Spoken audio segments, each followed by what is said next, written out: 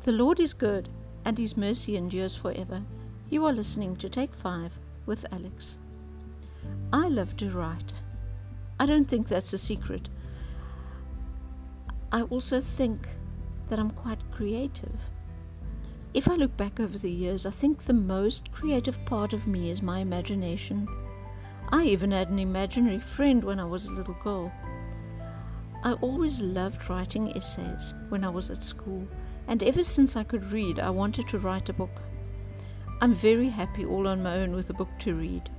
No, let me rather say it's a great joy for me to be left all alone with a book to read. Every person should be encouraged to find their passion in life. When you know what makes your heart beat faster and puts a smile on your face, everything else becomes much easier to handle.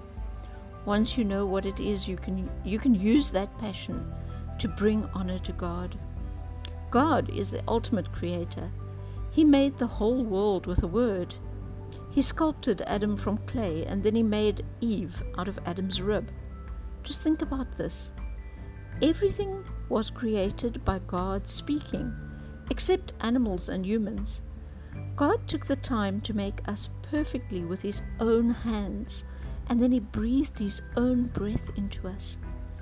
Genesis 2 verse 7, "And the Lord God formed man of the dust of the ground, and breathed into his nostrils the breath of life, and man became a living being." Adam was also a very creative person.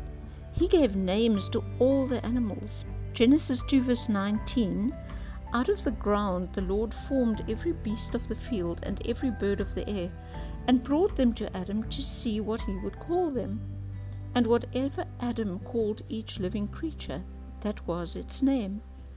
God recognized and respected the authority He had given to Adam. He didn't overrule him and say he was giving them stupid names. In Genesis 4 verse 21 to 22, we find some more creative people.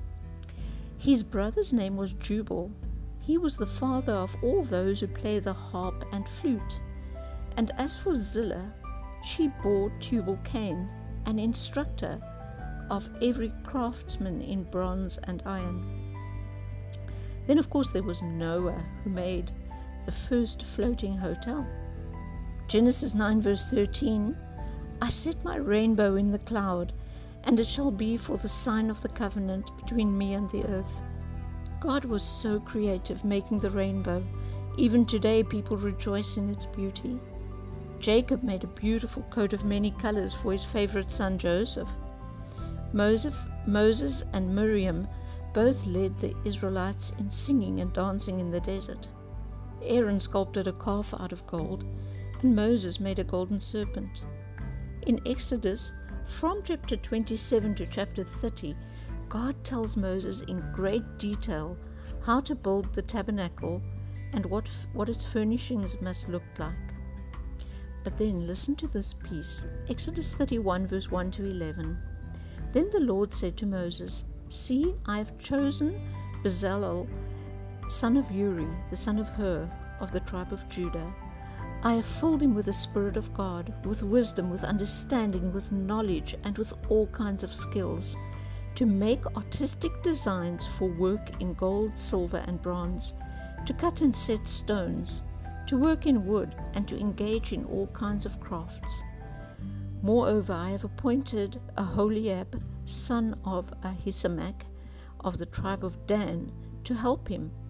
Also I have given ability to all the skilled workers to make everything I have commanded you, the tent of meeting, the ark of the covenant, law with the atonement cover on it, and all the other furnishings of the tent, the table and its articles, the pure gold lampstand and all its accessories, the altar of incense, the altar of burnt offering and all its utensils, the basin with its stand, and also the woven garments, both the sacred garments for Aaron the priest and garments for his sons when they serve as priests, and the anointing oil and fragrant incense for the holy place. They are to make them just as I commanded you. That's so amazing, where God just gives these people the ability and the skill and the gifting to be able to do all these things.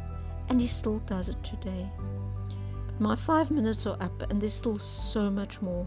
So I'm going to have to continue this creative venture some more.